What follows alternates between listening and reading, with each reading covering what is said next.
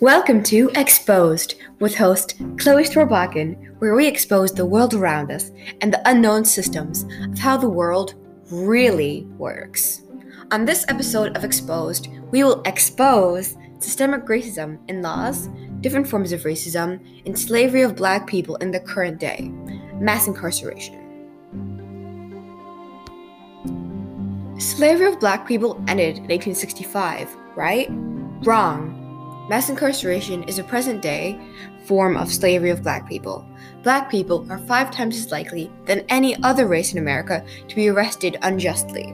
The 13th Amendment, neither slavery nor involuntary servitude, except as a punishment for crime, which allows prisoners to be treated as slaves, and the police system which targets Black people to imprison them. Hence, Black people are slaves in 2021 because of this amendment.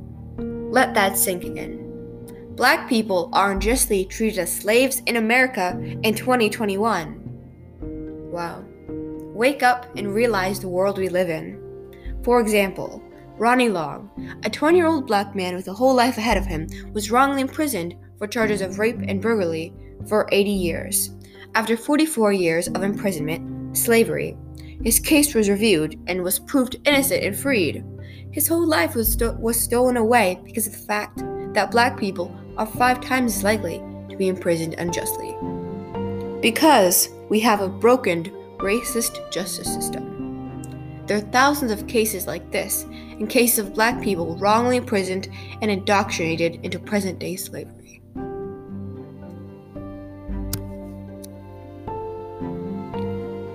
Now we move on to the next section discussing a new topic.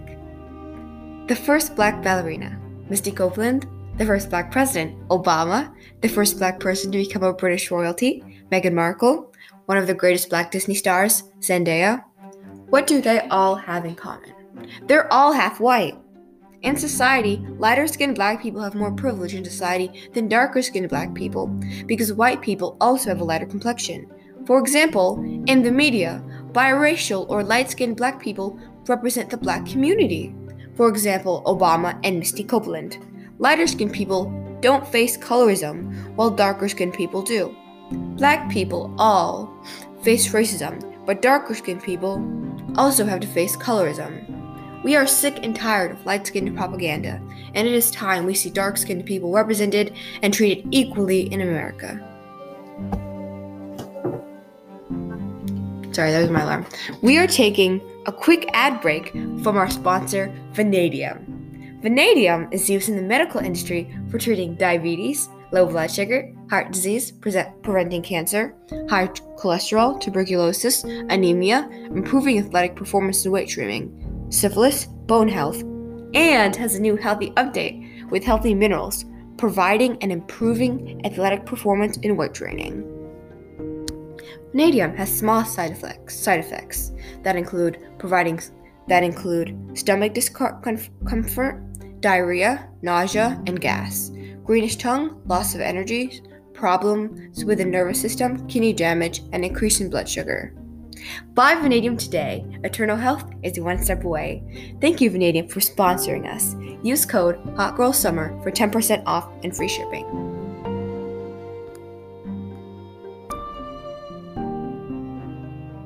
In the next section, we will be discussing partially the war on drugs and how the system is used to imprison Black people. America was built on the back of Black people, slavery, which we all know.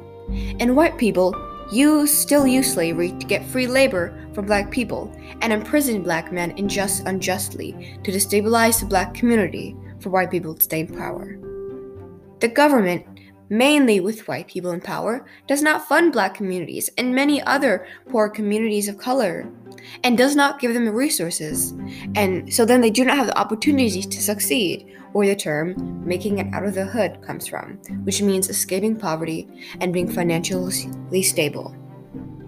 With not enough funding in those communities to survive and access basic necessities, they turn to drug dealing, which provides a substantial amount of income sometimes. Then, Black people get arrested for having drugs by the police. For 8 ounces of crack cocaine, you can get up to 15 to 30 years of prison unless you can actually pay the bail of $1,500 to $50,000, which just supports a system where rich people can escape punishment and justice just because they're rich, which those people obviously can't pay, because this is why they were selling drugs in the first place, to get money. And how did they even get drugs in a community in the first place? The government implants drugs into communities and even countries to destabilize them and keep the right power. For example, the government is destabilizing many Central and South American countries, such as Chile. This shows how the system of white supremacy is heavily impacting the Black community currently and has been for the past couple centuries. The origins of our modern-day police mentality can be traced back to slave patrol. The earliest form of slave patrol was created in the Carolinas in the early 1700s with the following mission: to establish a system of terror in response to slave uprisings with the capacity to pursue, apprehend, and return runaway slaves to their owners, including the use of excessive force to control and produce desired slave behavior.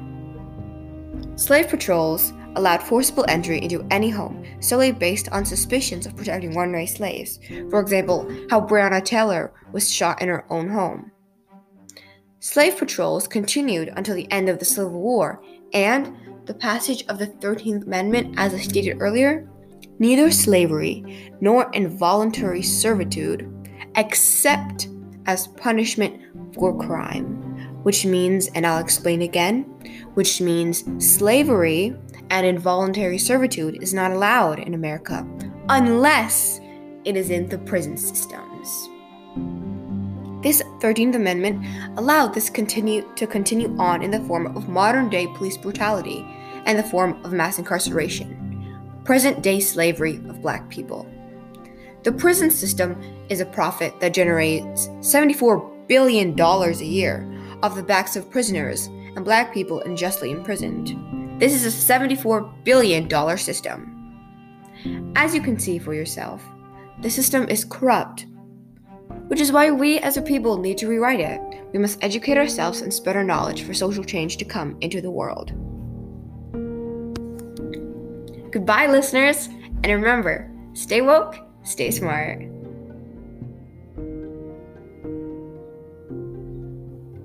In Chapter 2, we will expose the healthcare system and how corrupt it really actually is.